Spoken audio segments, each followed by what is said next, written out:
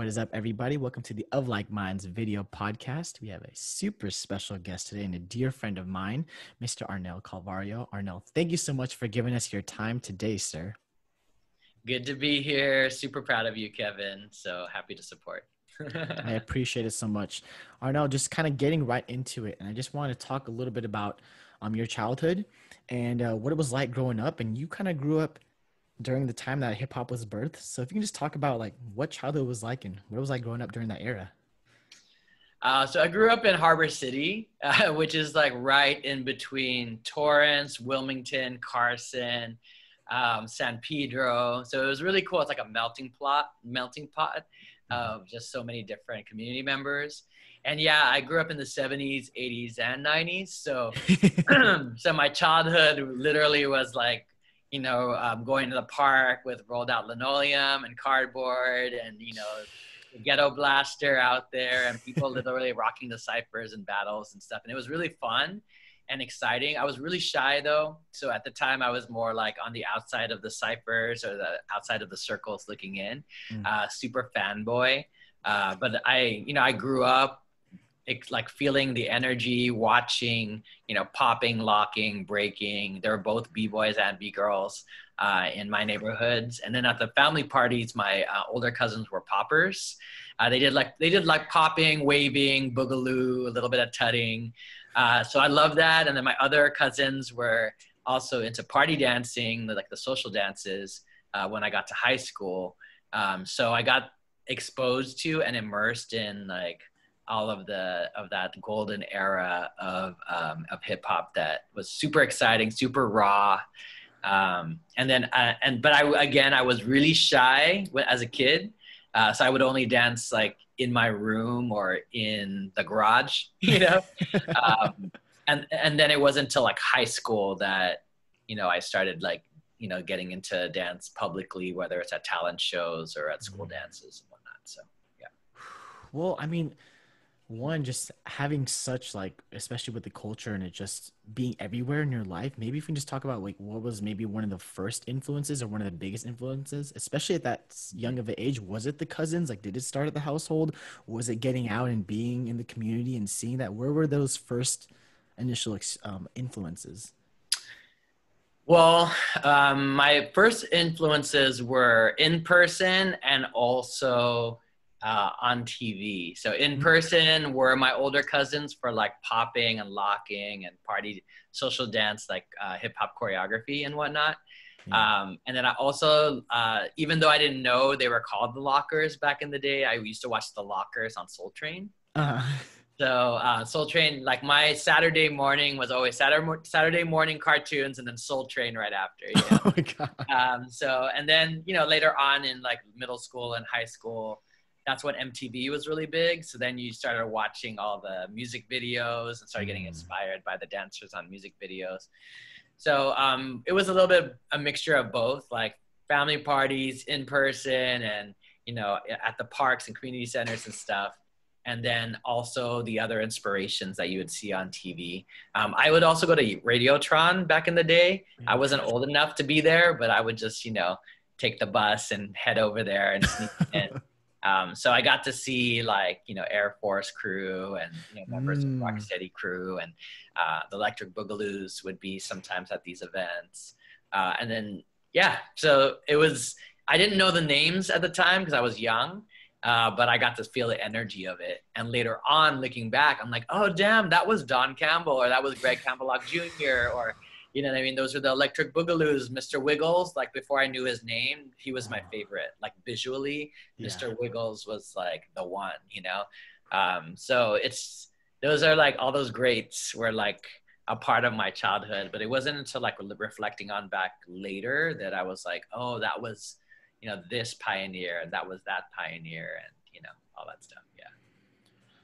I mean, one, I gotta know you talking about how you were a shy kid and I was the same growing up as well. And I just want to know like how you even had the courage to just dive into this culture, being a shy kid. Like, did anything help ease that just like, or did you just kind of jump into it? I think what's interesting is like when you compare, so the hip hop era, the whole feel of hip hop was peace, love, and unity. And it was about creating something by the community for the community. So the fundamental spirit was very welcoming.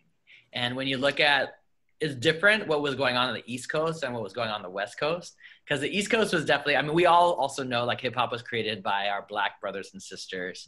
And then of course, our Puerto Rican brothers and sisters had contributions as well. And, you know, on the East Coast, it very much was that. But on the West Coast, it was very mixed. And there were a lot of Filipinos up in the mix. So you felt very welcome. So even though maybe I wasn't like jumping in the ciphers or in it, I felt very a part of it. Like the people in the circles, the DJ, the graph artists that were just like bombing, like in the back, whether they were bombing in their books or they were like, you know, making these amazing pieces on walls, like, or you were on the outside of the circle just giving good energy. Everyone felt like you were a part of the culture. You were welcomed in. And so even though I wasn't the performer part of me or the freestyle part of me wasn't confident enough yet, I felt connected, you know what I mean? And it felt cool. It was what hip hop set out to do was to basically give power to the sense of crew, right? So because the gang violence was at an all-time high, so the whole fundamental thing was a sense of belonging and amplifying the concept of crew to be so dope that that's what you wanted to be a part of. You know what I mean? You wanted to be a part of a crew. So the spirit of hip hop at that time, even though I was shy, I felt very welcomed. You know, that I felt very like invited.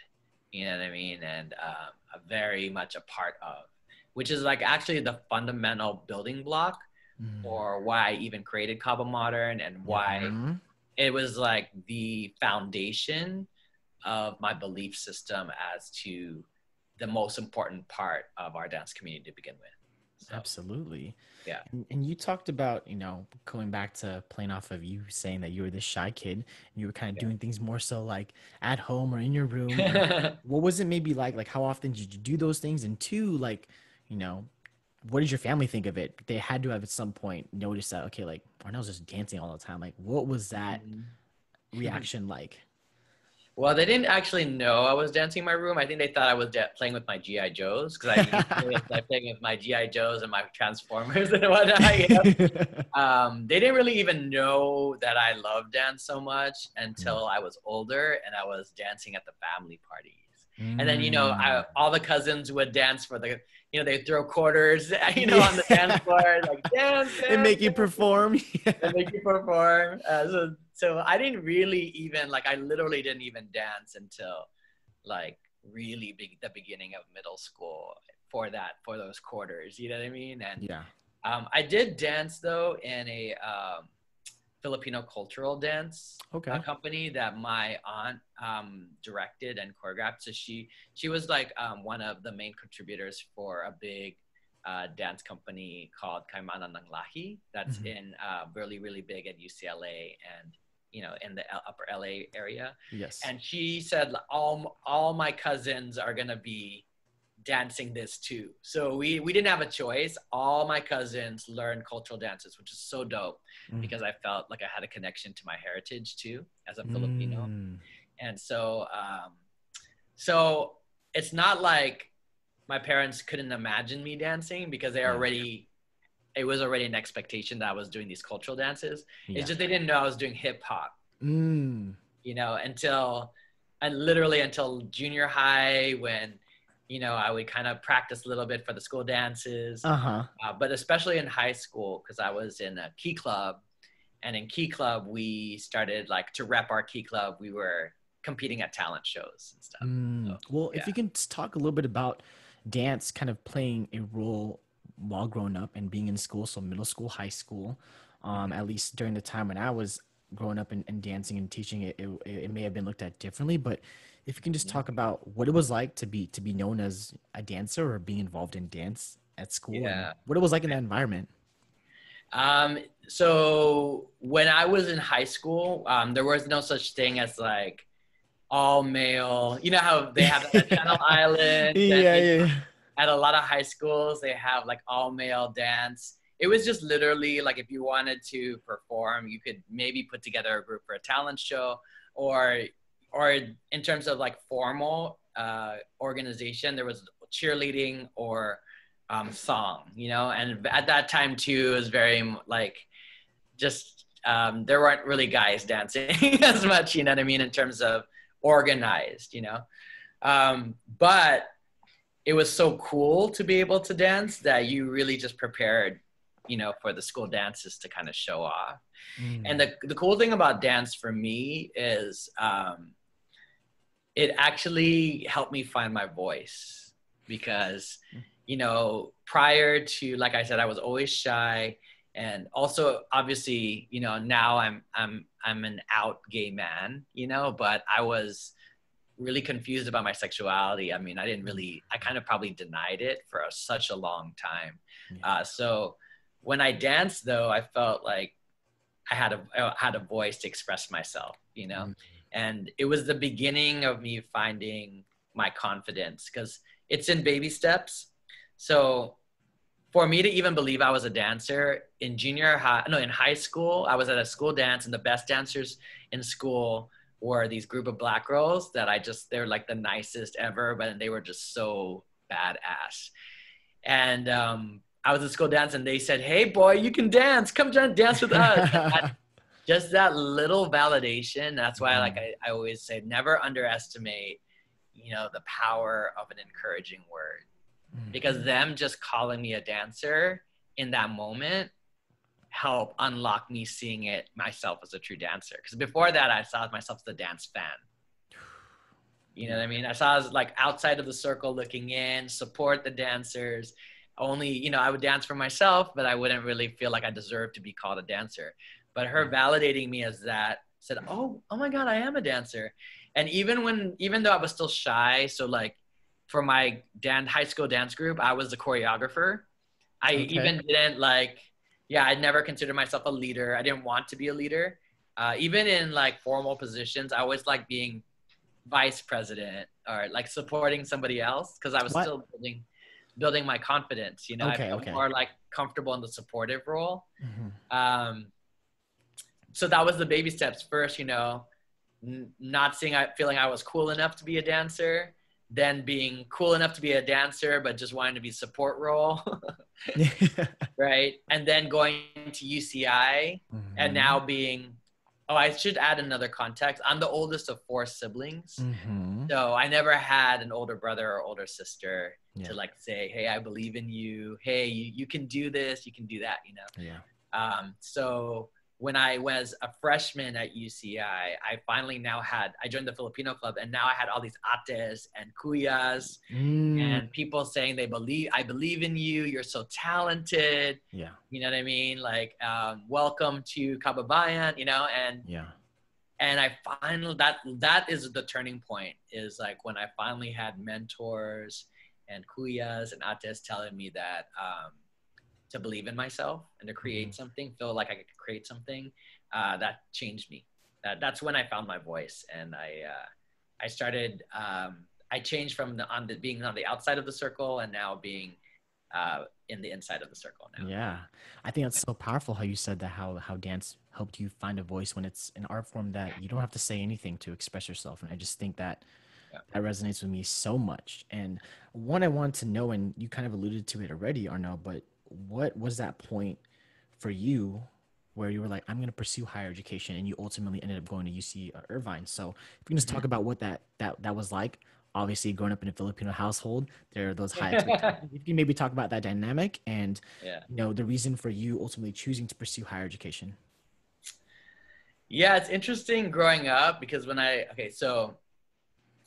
growing up, I always knew dance was going to be some form in my life because I loved it from such a young age. You know, I just didn't know if it was going to be fanboy or it was going to be like myself.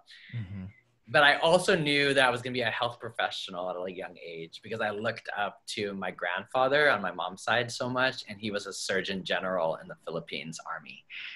So very prestigious at home. And we would go to the Philippines every 5 years. And so I just look up to him, you know, so much. And all my aunties and uncles on my mom's side were all health professionals. And, you know, I had like a lot of admiration for them. So I knew I was going to be a health professional that was always a part of me. Like I could always visualize like I'm going to be taking care of patients. I'm going to be working with families, you know, but I didn't know what form it would take, you know? So that's what I worked hard for in high school was I was going to go to college for sure. You know what I mean? I didn't know what I was going to be, you know what I mean? But I knew I was going to be a health professional of some sort, you know? So yeah, UCI was, UCLA and UCI were my top choices in high school. So I geared for both of those, and I ended up going to UCI. So yeah. And you decided, was it biology, right?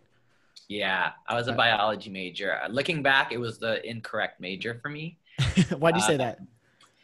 Because the sciences, the part of the sciences I like are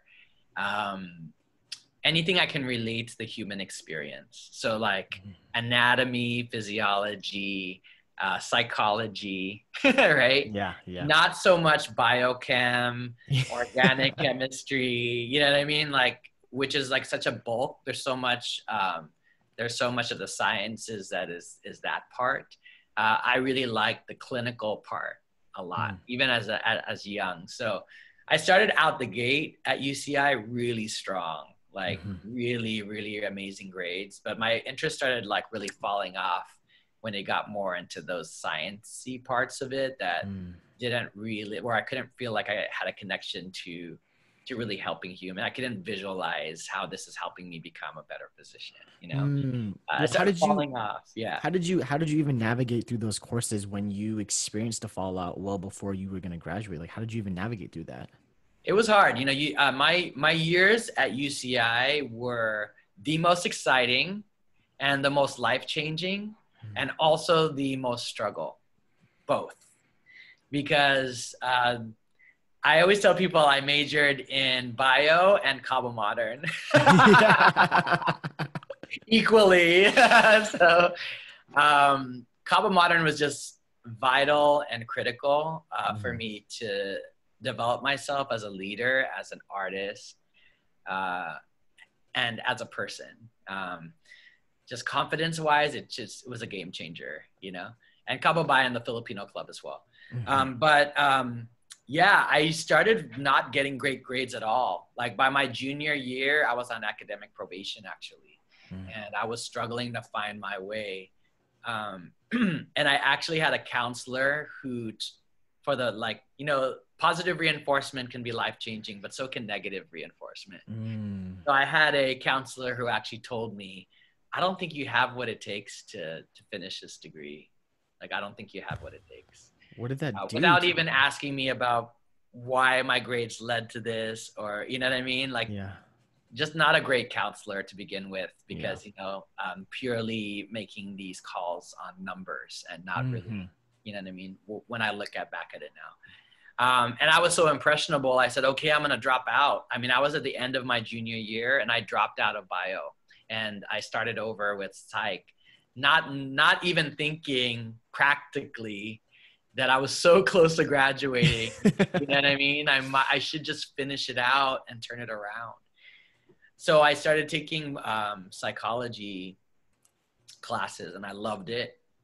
And then I started volunteering at hospitals and I found out, and then I went on a medical mission too, to the Philippines. Whoa. And the medical mission I applied for and I was chosen, and I went there and I did cataract surgeries, delivered babies, tumor resections, and passed out medications in 5 different provinces in the Philippines for 2 weeks straight, 14 days straight. And I realized that I didn't like the procedural part of doing these surgeries, even though it was interesting in the beginning, but it became repetitive and almost non-human because, you know, it's just procedure after procedure. I found myself drawn to the recovery room. I like the therapeutic process. And so what I got out of that medical mission is that I think I'm meant to be like a therapist of some sort, you know? So when I came back, I volunteered at the rehab department and I was like, oh my God, I think it's physical therapy, you know?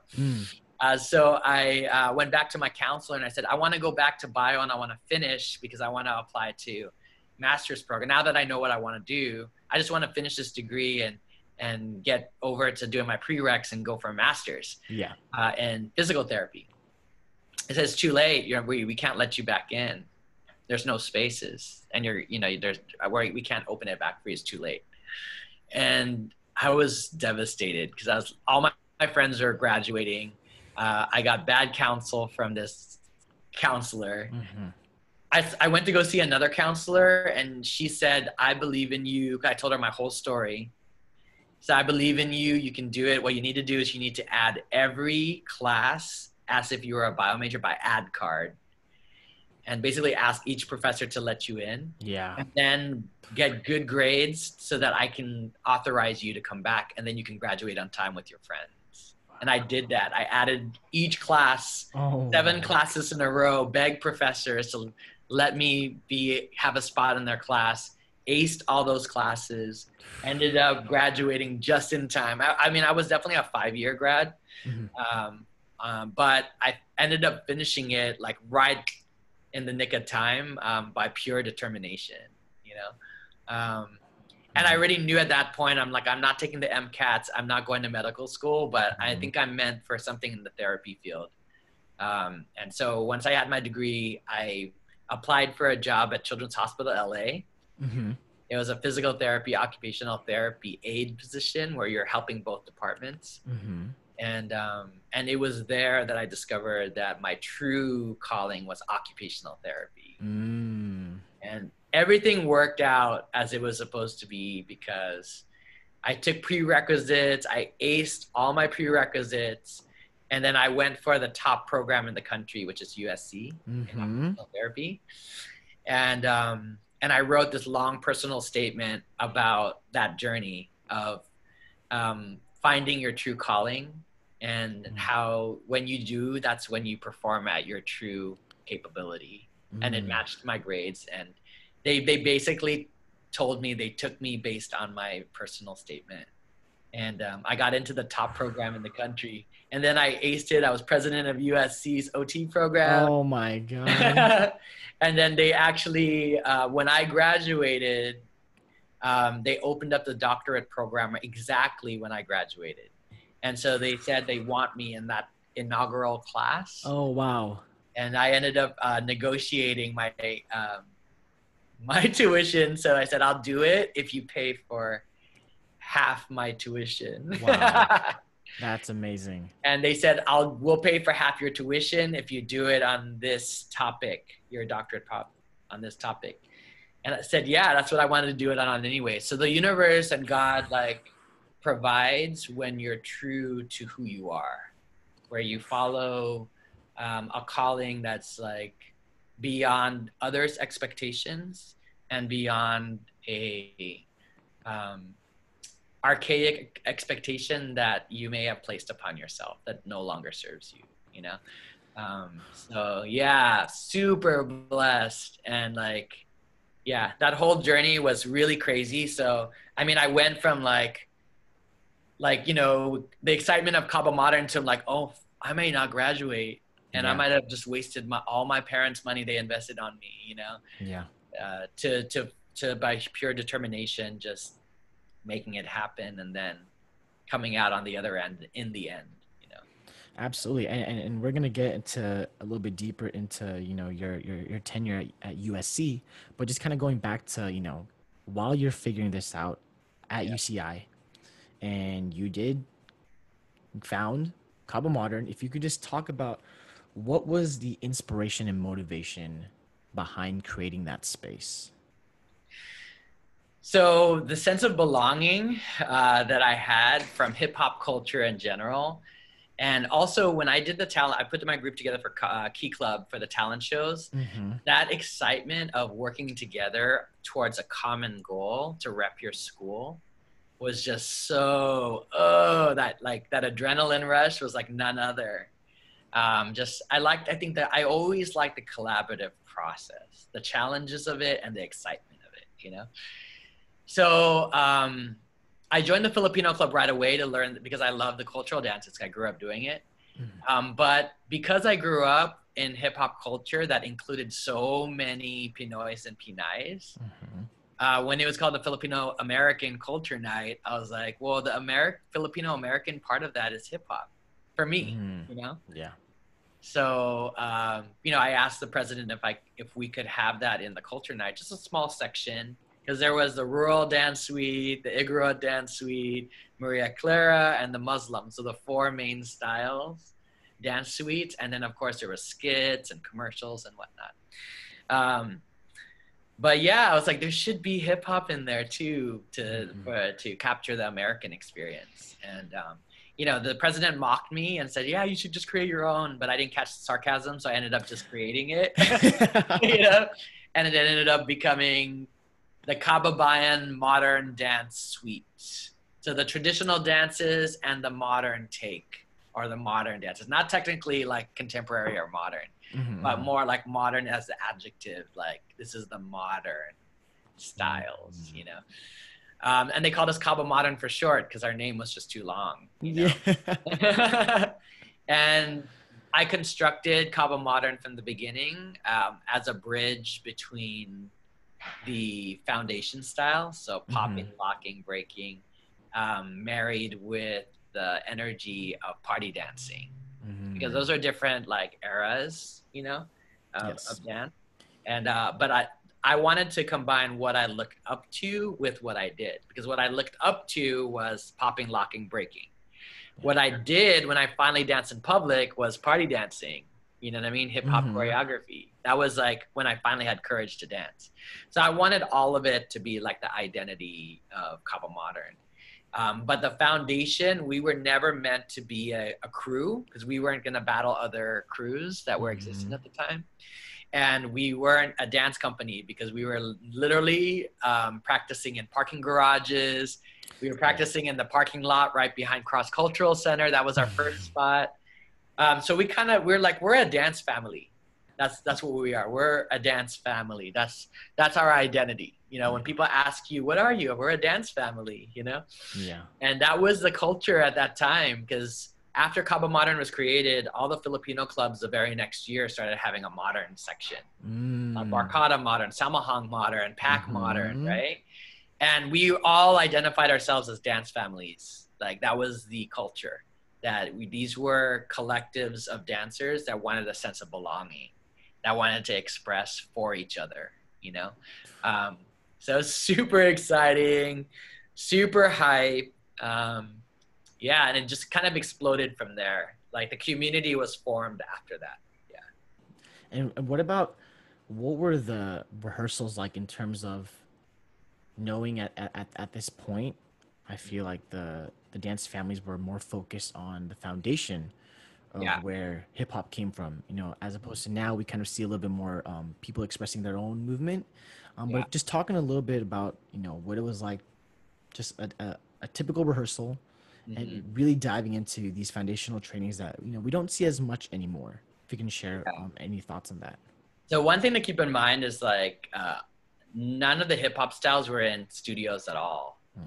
So the only way you learn anything is you had to learn it from your homie. You had to learn it from, someone at the park. So these modern these dance families were basically teaching each other what they had learned from their communities. And very much, there were no mirrors. So you had to teach each other, and the way you clean is through each other. So when you perform, it's the concept also of interdependence versus independence, right?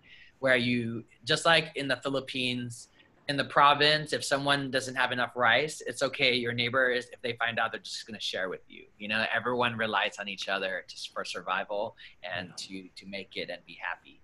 Same thing with these dance groups. You relied on each other, one, to teach each other, and you relied on each other to like perfect it too. So you clean each other. You're outside. There's no mirrors. If you want to clean, you trust the leader that their eyes are gonna like be able to let you know what you need to do. And you have to think about not just yourself, because there are no mirrors. You're looking at what everyone else is doing while you're doing what you're doing. So there's a connection, a connectedness that's like so deep, and that's why like even, in the beginning there was no competitions.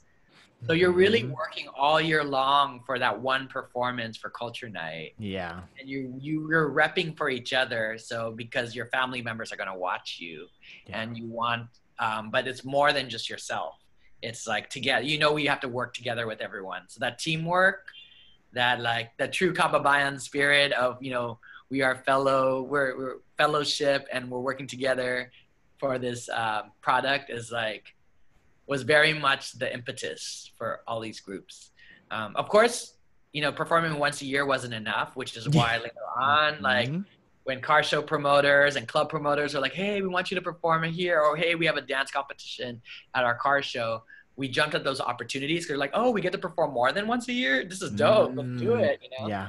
And then you started preparing more sets, and then these these like small competitions that weren't thrown by us in the beginning were, kind of there. So, but eventually, then you had the competition circuit be created, and then that also took it another level up in terms of like what the culture kind of felt like, because now you're like, ooh, now we have to get competition ready. Yeah, and I was just gonna ask you that when you started at Kaba initially, like you had said, the environments are different from where it is now. I mean, you're literally dancing in parking lots, on the streets, on campus. You're not in a studio with mirrors. Also, that reliance on your family members and your teammates to look as good as you can. So many different variables are changing and evolving, and a big one is now you have competitions to look forward to. Did that ever change the rehearsal space? Did that change the culture of the team? What did you kind of notice as those opportunities started to arise? In the beginning, when it was just the culture nights, everyone was fine with just practicing outside with no mirrors. You know what I Hmm. mean? And it was raw and fun. And was it clean? Like looking back at those like VHS tapes or whatever. Um, but maybe not as clean, but it had a rawness to it that was just like so. It was basically hip hop foundation. You know what I mean? Hmm. You had to vibe off the energy, which was so fun. But yeah, when the first competition was Vibe, because I was complaining about these car shows, and not that they were bad, but they just weren't enough Yeah. for what I envisioned for what we want. I wanted like the PCN experience, but Yeah. at a dance event, by judged by dancers and leaders we respect, versus random promoters. So my roommate needed an event, and I wanted a competition, and so that's how Vibe was created, just from a conversation between my roommates. Hmm. And Vibe was the very first opportunity for people to be like, oh wow, we have an actual stage and we have an Yeah. actual audience. And I think once we had that, we started um, hip hop dancers and these dance families were still not embraced by the universities. So we did not have even spaces on universities. So you would just hope that somebody on the team is a dance major. So for us, hope someone from the dance team, one of our dancers was a dance major, and then we would like use their access to get into one of the dance studios. Hmm.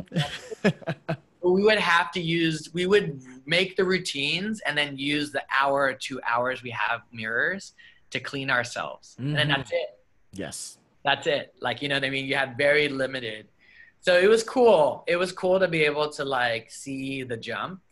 Um, but I think it wasn't until there were like more dance competitions and it started to become a lot more seen in terms of like value, and also the enormity of it as audiences started growing bigger at these events, that dance studios are now like, maybe we should let them teach at our studios. You know what I mean?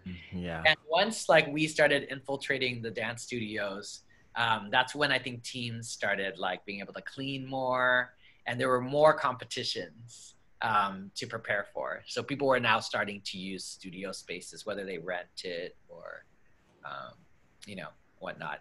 And also now that we were in the studios, even the North Hollywood studios like Millennium Hmm. um, and The Edge, Yeah. Debbie Reynolds. Yeah. People were like also seeing those as like, oh, that's probably where I want to go next after I do the college experience if I want to be a professional dancer in the industry. Yeah. I'm going to start like taking class over there. So things were starting to grow and change, pretty much like once we started going into the studios more. Absolutely. And you obviously, helping create Vibe, and kind of when was the first year of Vibe, and two, if you can talk a little bit about the evolution of, from the very first Vibe to where it is now, and seeing how big and where, at Segerstrom now, like, like just seeing that evolution. Yeah, Vibe was created in 1995. Yeah, so this year was actually supposed to be the 25th anniversary, which was Yep. like super sad because Yeah. we were like, wow. I mean, 2020 really was going to be so many anniversaries Yeah. for a lot of Yeah. competitions. Because Fusion, I think, was also going to be that was going to be their 20th anniversary. And Oh wow. yeah, a lot of competitions were having 20th and 25th anniversaries because that was the era. 20, 25 years ago was when the competition started popping up, you know? Yeah. But the two most coveted ones out of all the competitions are Vibe and Body Rock, Yep. right? And the Hmm. reason why that is because Vibe and Body Rock were created by dancers. Yes. You know what I mean? And so it had the intention, just how it's shaped and how it's run is in the minds of how do we serve the dancers well, you know? And so people all around the world, even though there's so many competitions, the ultimate, the most revered are those two ones. Because obviously Body Rock was created by Anna, Hmm. who obviously is another like such an amazing leader, amazing good soul, one of my closest friends. Yes. Um, Absolutely. and yeah, Vibe was created, by Kaba Modern, not by me necessarily. We were brainstorming as my roommate Joseph, Hmm. but there were Kaba Modern leaders involved that were in that fraternity that helped shape it for years and years and years and years, Yeah. and so it always had a very community feel to it. Yeah. It's just amazing to see, like, an idea that you had so long ago and that you are obviously collaborated with, some close friends, and to see where it's taken not only just, you, but even seeing like our community. And one, now kind of getting back to, when you decided to pursue that doctorate and you went to USC.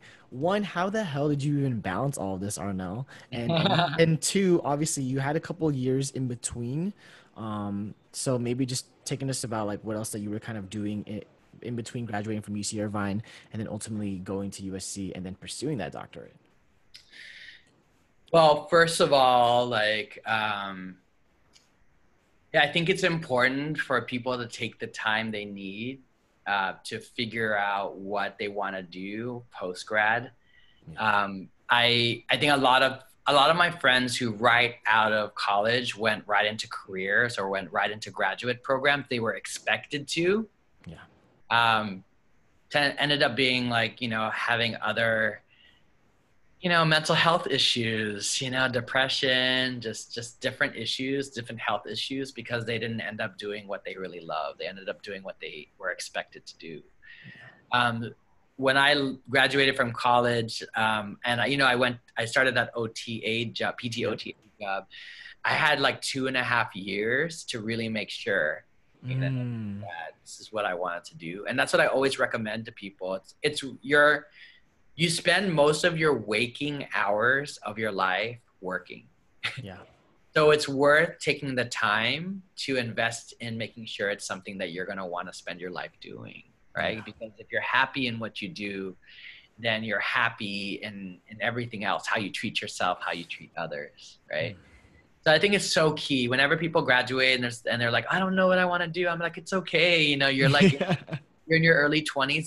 The 20s are about exploration and discovery. Yeah. Those are the times that you're supposed to shadow different people to see if when it maybe a career is going to be a spark for you. Ask questions, watch documentaries, just go out there and ask questions, explore, discover. I always tell people, take all the time you need to find something you love, and then when you do love it, do the work that it requires to excel. You know. And so for me, taking that 2.5 years was critical because if I rushed, I probably would have been a physical therapist and that would have been fine, but it wouldn't have been the immense joy I have now where I freaking I not only love my job, I envision retiring in it. You know what I mean? Mm. I love my job every day. I'm so grateful for my career choice. And it's broad enough that I even see I can pivot at any time. Yeah. Because the philosophy of this field is aligned so much with what I think God created me to do. Mm. So, I'm so glad that I took the time versus rushing because of expectations or because of timelines, you know? And then I also am of the belief that we're all also not one thing. You know what I mean? I always say the same quote because it's a quote I believe in. Like one of my golden rules, it's like, or my thought is that we're all like a brilliant mosaic of many extraordinary parts. Mm. So we're not just one thing. We're a combination of a lot of amazing things. So we should never make our life all one thing, right? Mm. So going to occupational therapy school, if all I made myself was just an occupational therapy student and I ignore all the other parts of me that can contribute to my health and well-being, Yeah. I would burn out. You know what I mean? Yeah. I mean, like most students, like they work out or they run or they write or, you know what I mean? They read maybe, you know? For me, it's always been dance. Dance has always been a part of me. It brings me joy. It brings me balance. And so I don't think I could have gotten through my master's and my doctorates if I didn't have some form of dance in my life. And I don't think I could do my dance either if I didn't fulfill this part of me that always wanted to be a health professional. I didn't follow the path that someone told me I should be. I actually figured out the right combination of things that makes me extraordinary, right? That makes my path unique. Yeah. So I'm not one or the other. When people ask me, what's your career? I'm like, oh yeah, I'm a dance educator and I'm an occupational therapist. And they're like, oh, what's your day job? I'm like, I'm an occupational therapist and I'm a dance educator. Yeah. There's no day job. There's no main career. The combination of both is like what my career is, Mm. and if I were to pick one over the other, it would be to deny what I think God created me to be. You know what I mean? God created me to be many different things. And of course we have our other roles too. Like I'm a son, I'm a brother, I'm an uncle. I'm a partner. I'm a friend. I'm a mentor. I'm a mentee. There are many things. But in terms of like my career, I'm definitely it's equal parts dance and health professional. For sure. I think it's so important that that is heard, and for the viewers and whoever's tuning in, just hearing that or no, I think is amazing. I think getting I'm guilty of this too. I think getting so in love with dance and kind of having the blinders to almost not seeing other things and being like, I'm a dancer and that's what I'm gonna do. And there's nothing wrong with that. But you saying, that there's so many dancers and we have so many friends that they could be so many things if they wanted to be. And it's more so just like being open to that option. And I just think that it's so important that you said that. And I just hope that, whoever's tuning in can really just like let that resonate. I mean, when we think about the pandemic, right, brother? Like, right? Okay, so like if a person only saw themselves only as an a dance entertainer, right? That's all they saw themselves as. Of course, they're going to be depressed in this moment of the pandemic when entertainment industry got shut down for months, right? Yeah. But if they saw themselves as a dance entertainer and something else and maybe something else, because they're a combination. They have many talents. They have many interests. If they saw themselves as a whole person, then yeah, maybe having one part of you shut down won't be as devastating, right? Right. Absolutely. So yeah, so I think that's the problem is I think life is unpredictable, you know what I mean? And so when you limit yourself to one identity, to only one, and you only cultivate one part of yourself, you're denying your extraordinary brilliance and your other pathways to being healthy throughout your life journey.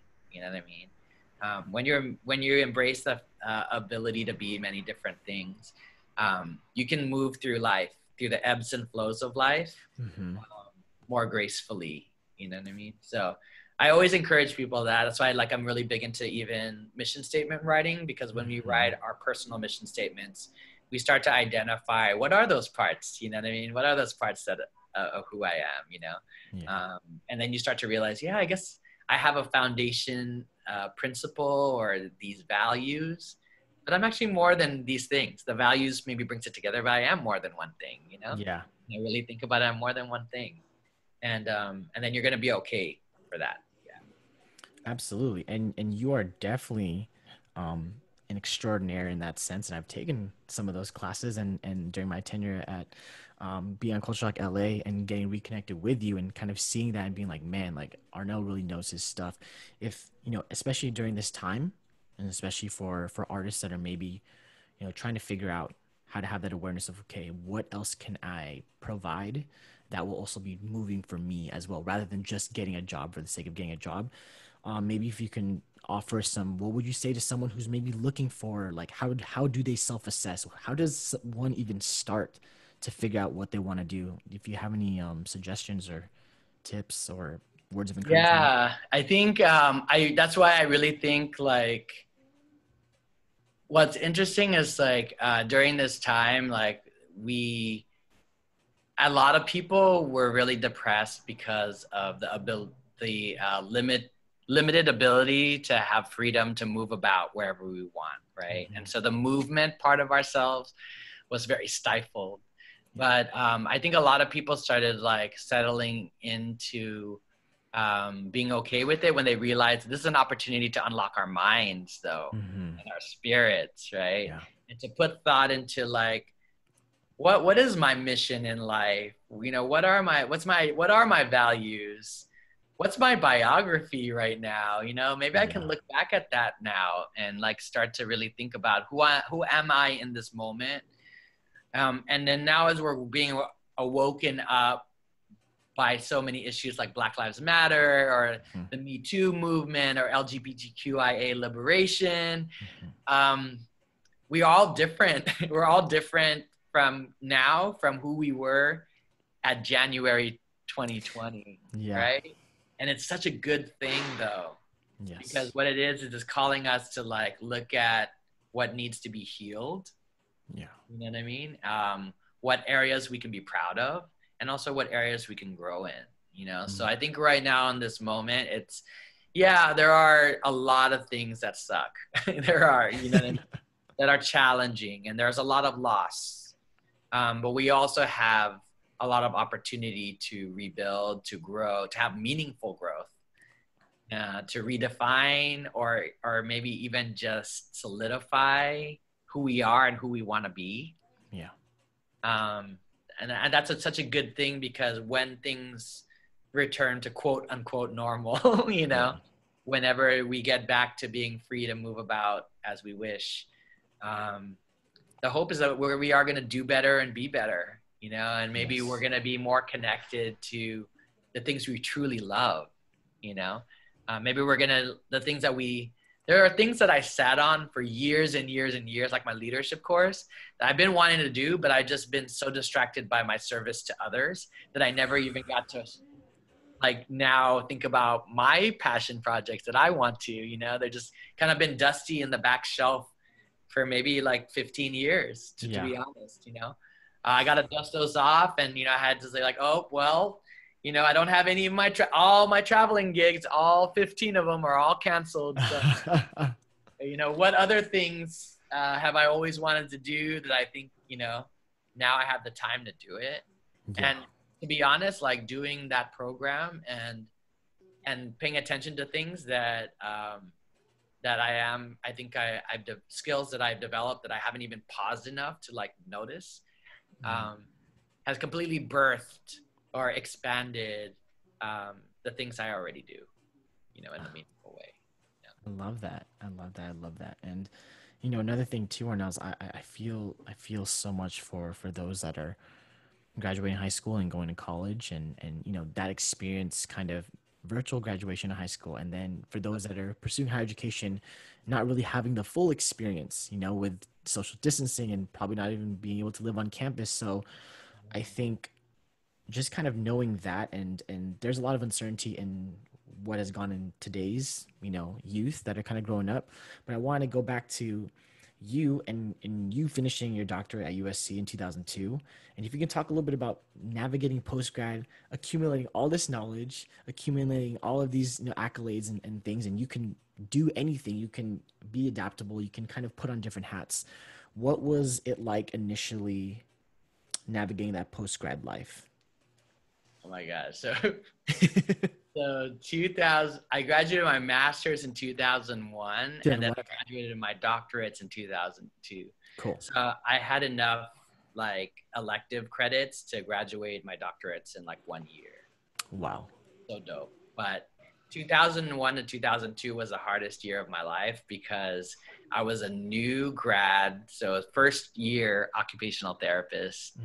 And still trying to find your way and your confidence as a therapist while doing my doctorate program and still dancing. You know what I mean? Like, so time wise, it was so crazy balancing all my time, that was very challenging. Looking back, I would have definitely kept the dance.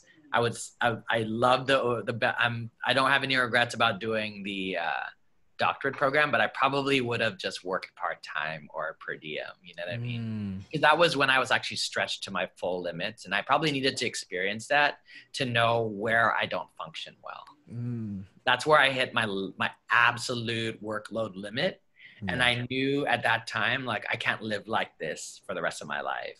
So whenever I hit a threshold even close to that feeling of that 1 year, I already know I need to start shaving things off. Yeah. But 2002 to 2003, however, now I got my doctorate under my belt. And I had actually quit Culture Shock LA because philosophically, I just wanted something different. And Culture Shock LA in the early 2000s was dope, but it was very much industry more than community. But in 2003, the executive director of Culture Shock LA got pregnant and moved to New York and offered me the executive director position. Yeah. And that's when I said, man, everything I grew up in, from being a Boy Scout to Key Club to helping create this community, with Cabo Modern, like, I think I'm ready to lead a nonprofit. Wow. Culture Shock LA, Yeah. And I can combine everything I love, which is community service, hip hop culture, education, and still perform with like the people I love, you know what I mean? Yeah. And the part of me that did competitions, I outgrew that. I didn't want to do competitions anymore. So this was perfect for me. Like, everything in its divine timing happened. And now I was a second year occupational therapist, so I felt more like confident. So I did have a tough year before, but the second year after that was like, now I was in my sweet spot because I had all the excitement of, I had a dream team of directors because I got to choose who I wanted to be directors with me. Okay. And I got to build Culture Shock LA from scratch and really return it to its outreach and education route, and also train as true hip hop artists with, like basically building not only the movement, but the knowledge, So that was like exciting, fun times. Everything was stimulating because I was growing as an occupational therapist, and then I was growing as a dance leader too. Yeah. And it's been like that ever since. I mean, I was on the team a few years ago, and it's in terms of still giving back, and you're talking about still being in touch with those roots and giving back to the community and education and true education. Yeah. Not as just dancers, but also as people. And I've always appreciated that for you. The culture is like just such good souls, like people who are really dope dancers, but have a sense of wanting to do what we do for not just ourselves, for a cause bigger than ourselves. So you're just around all these good humans, and as you grow through life, you have also peer support. It's just so dope, Absolutely. Well, was there ever a point, Arnel, where in terms of, because we're always going to be a dancer, right? It's going to live with us forever. Was there ever that point where you stopped in terms of performing or being on stage per se? I know you still actively teach and you're very much in the thick of things, but in terms of like, I am performing, I am getting ready for this set, I'm going through a specific regimen. When did that kind of stop for you? So like your career, you can be in a career, but your relationship to that career is always going to change. That makes sense. Yeah. So with occupational therapy, like I started off in the hospital setting because I wanted to be around all different diagnoses. I wanted to learn and have all these other therapists around me. But, you know, after working at Children's Hospital LA from my 8 years to a therapist, new therapist, after working there for 11 years, I was starting to get bummed out by the oncology kiddos that were dying. And I already knew like my soul probably couldn't take that long term. Yeah. So I actually changed to school district life where I have summers off and I have winter breaks and I'm still making a difference, but no one's dying. You know what I mean? And I had a strong interest in the autistic population. So kids with autism. So that was such a good transition for me, you know? Yeah. And that's the same thing with dance too. Like, yeah, there was a season I loved to compete at talent shows in high school. Then in college, yeah, now that there's all these dance competitions, I did love the excitement of dance competitions, you know? Yeah. The spirit of dance competitions was unique too, because people are like, oh, why would anyone want to do like choreographed dances that everyone looks the same? It's not about necessarily the product. It was about the experience of working together on a common goal and then doing well for each other. That's the high. Yeah. That's why competitions were exciting for me. Or because like, this is my family, I'm repping my family and, you know, we're going to do so well for each other. And that's exciting when you succeed, you know? But yeah, then, you know,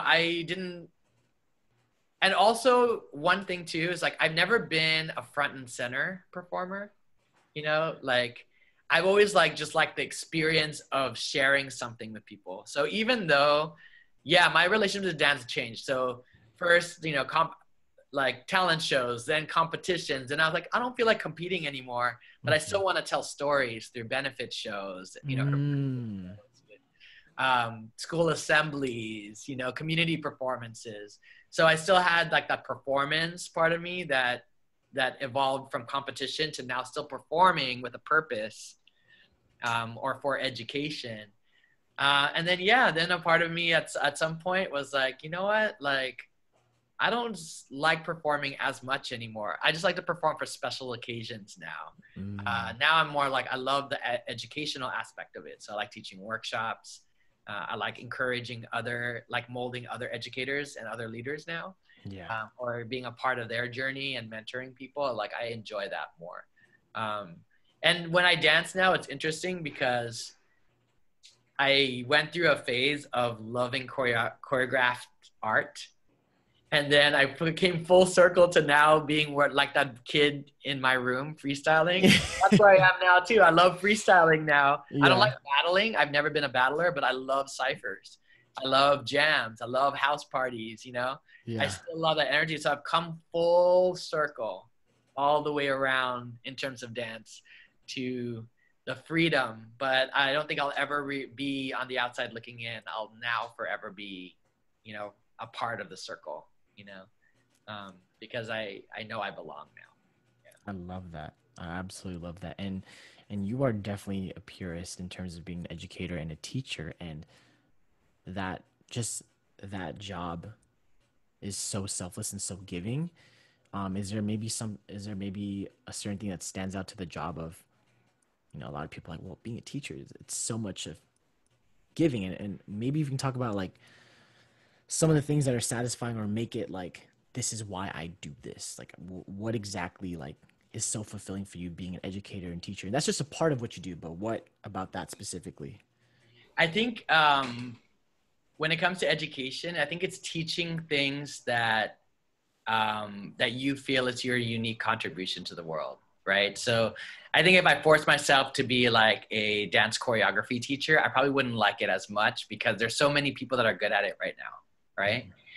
But for me, I love teaching like Roots Before Branches, which is like the history, because I know I'm one of the few dance educators out there who lived through it. Mm-hmm. You know what I mean? Who lived through all the eras from the 70s, 80s, 90s, 2000s, who's been a part of the you know, the street dance and club style world and dancing in the parks, and to dancing at these competitions and being a part of the birth of this community, Yeah. I know I have something unique, like a unique story to share. So I love Roots Before Branches because I think that's like something that I can uniquely offer the world, you know?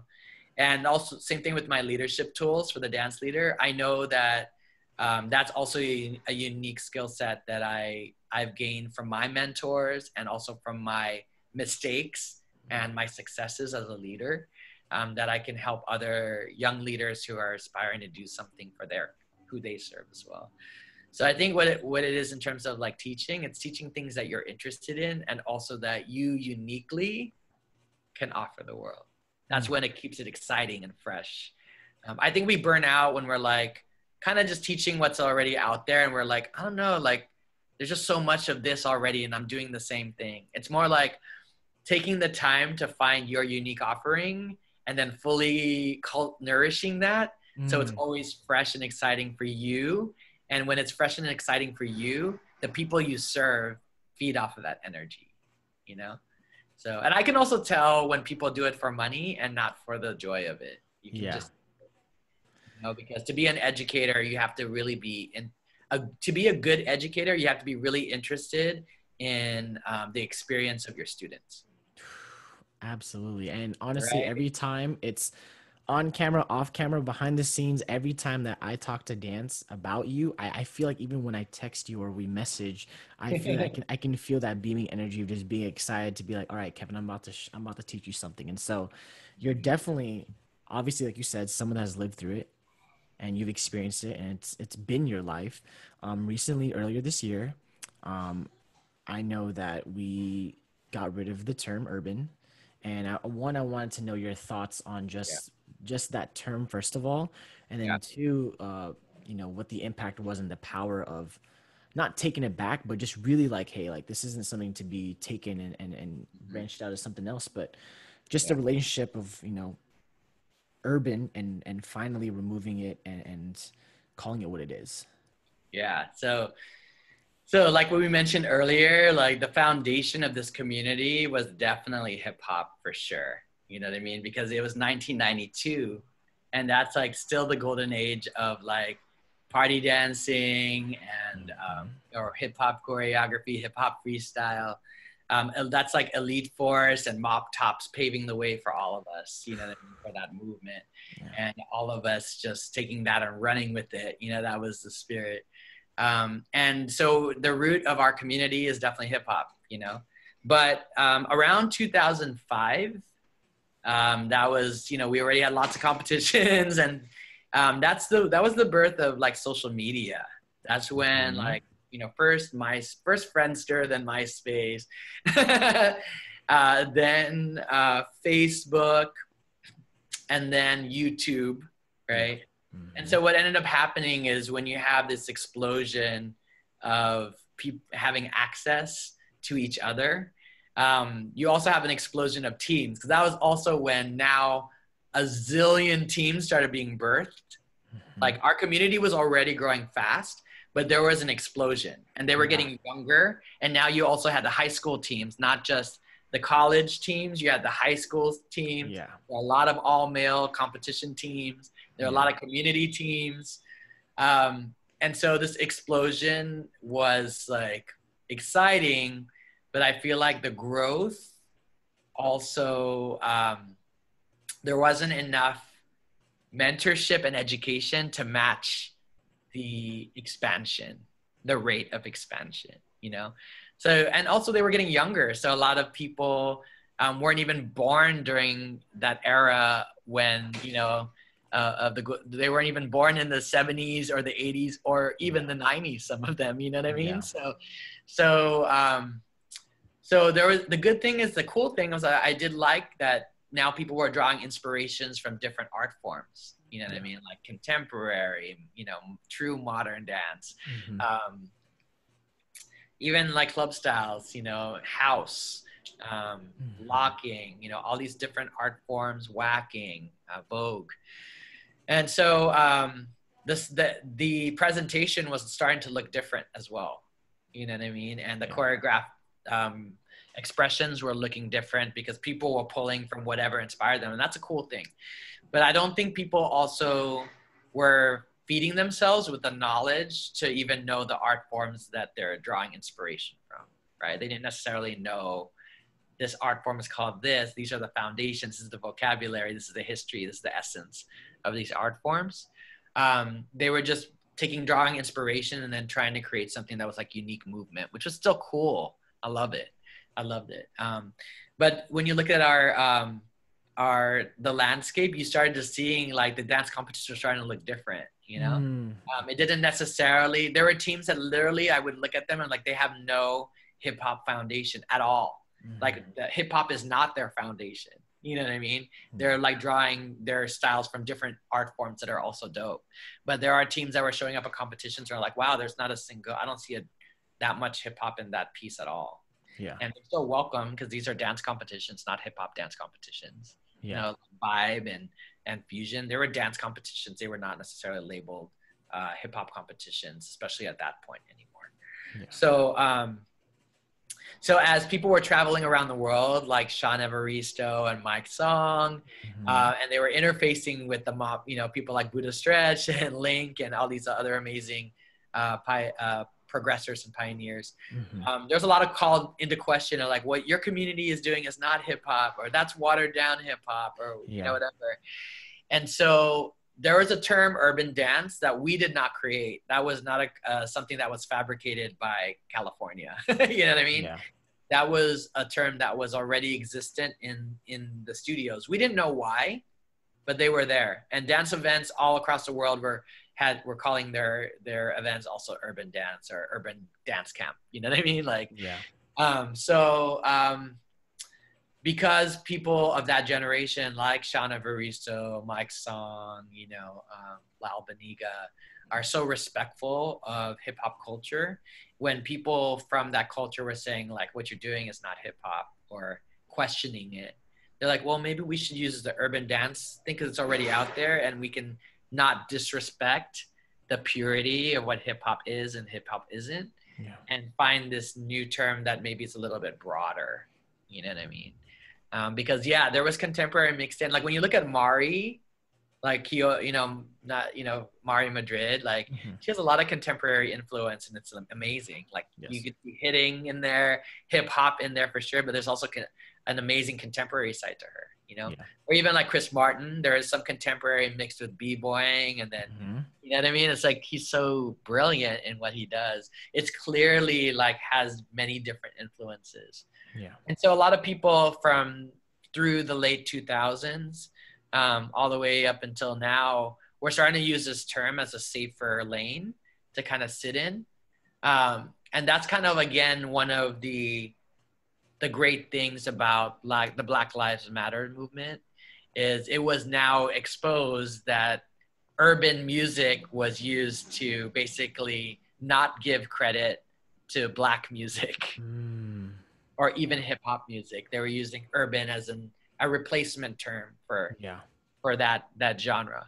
And that's the same thing what happened in the studios. We found out that the studios were using urban dance because they didn't feel comfortable putting hip hop in their studios. You know, we had no idea that is the origin of it. And so that is why in June, I had conversations with Monsell Durden, who's like another amazing inspirational dance educator. I met him through a mutual friend, and he's from the Mop Tops as well. And he had explained to me, you know, the negative aspects of urban dance. We got together quickly within weeks. Got a bunch of people together, you know, Keone and Mari, Bam Martin, you know, Lal Beniga, Sora, Sean Evaristo, of course, Mike, Anthony.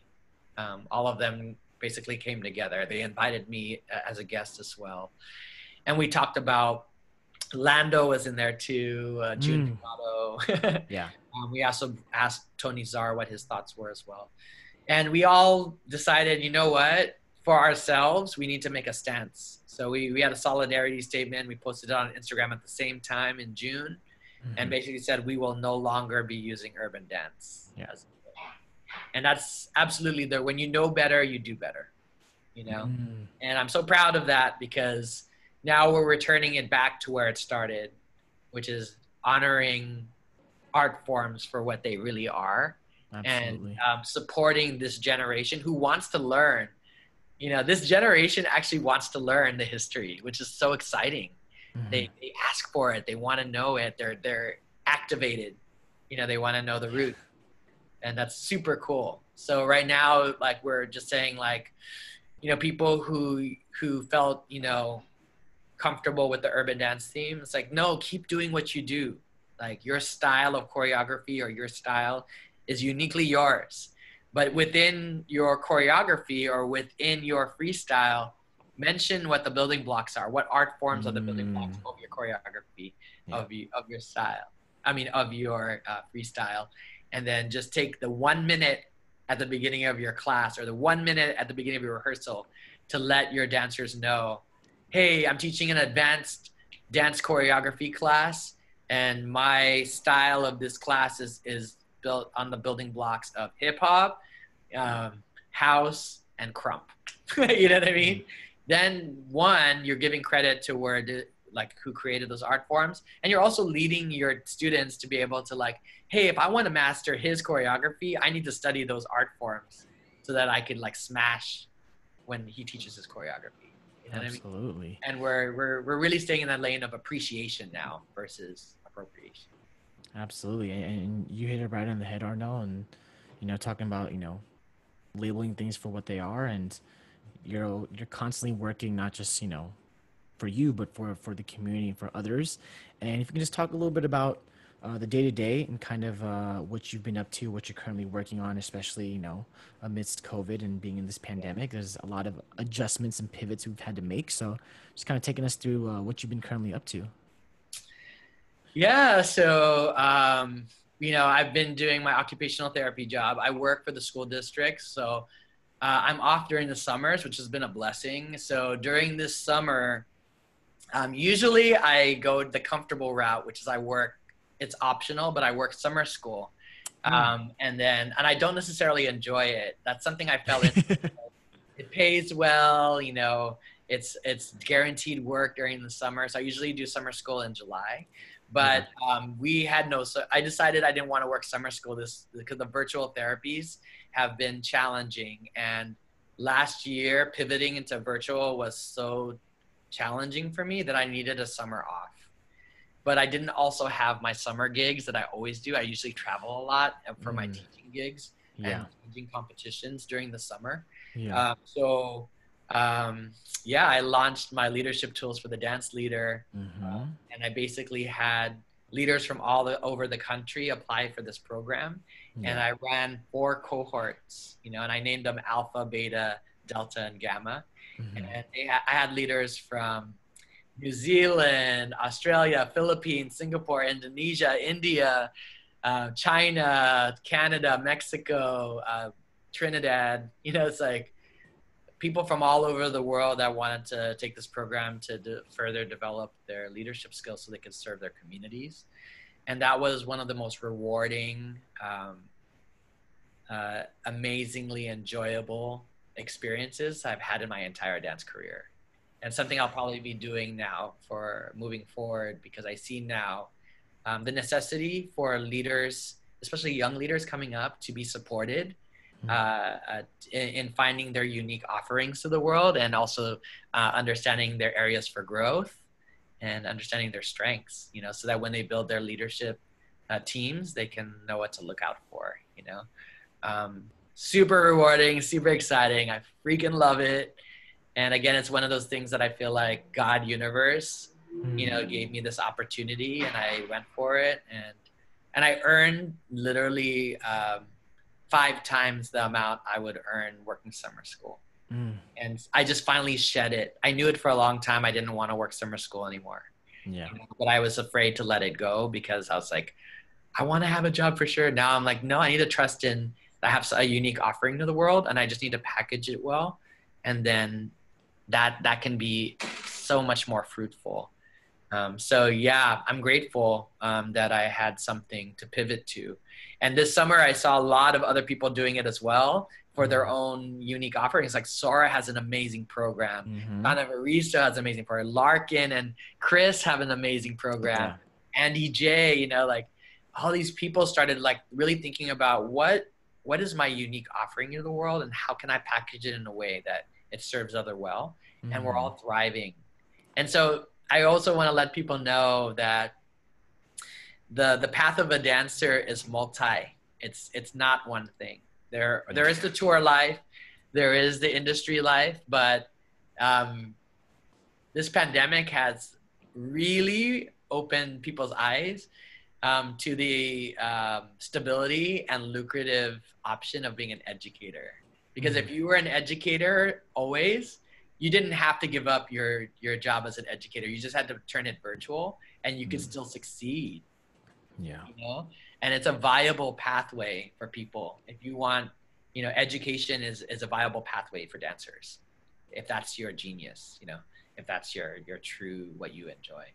So that's what's really cool about dance. There's so many aspects. Even like this, having a podcast, like I know dance is always going to be a part of your life, Kevin, because I saw you as a very young child, and how lit you were on that stage, that in some form, that experience is going to lead somewhere. You know what I mean? That lifetime experience of performer to, you know, you are a leader as well, to being an adult company member, to be a dance educator yourself, and now having your own podcast. It's all connected, you know, through dance, right? So yeah. Well, I appreciate that, especially coming from you. It means the world, Arnell, and you know, just kind of taking everything and culminating all of your experiences, Arnell. I mean, you growing up, literally at the birth of hip hop, and playing such an integral role, and you even at the early age of being in college and starting spaces because you felt it was important to give back and to create more spaces for other people to enjoy, and taking your education further, even up to the doctorate level, and navigating through the wildness of postgrad, and just hitting me now, like 2001, 2002, like that was the year 9/11 happened. Like there's a lot of uncertainty in the country, and there was so many things, and you getting to where you're at now and being so connected and so integral in our community, and having such a rich, experience in terms of life outside of the dance studio, not just within it. Most importantly, outside the dance studio. Arnell, what would you tell to your 13-year-old self? Oh man, my 13-year-old self. I would tell myself that being different is such a great thing. Like, don't be scared of who you are. And even though you don't have all the answers, you have a very special place on this earth, and you will find your way. I would tell my 13-year-old self, because at that time I was really scared of who I was. I was really afraid I wasn't enough, and I wasn't really sure what I was going to offer the world.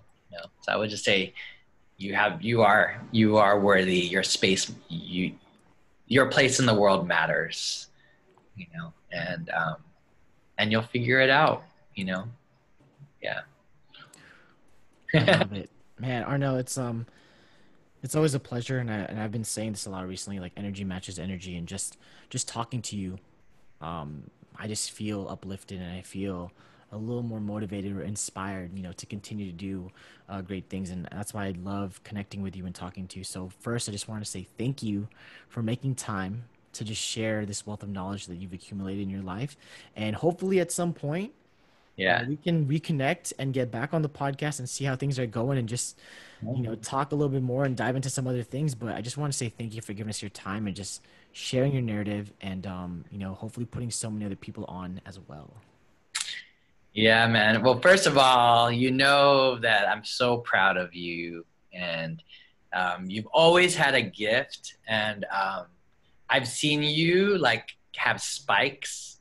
It's always like when you believed in your gift that you had the spikes, you know what I mean? In terms of like creating something or joining a new team, you know what I mean? It's like, whenever you believed in yourself. So it makes my heart so happy to you find your voice here. Because I even love the name of this podcast.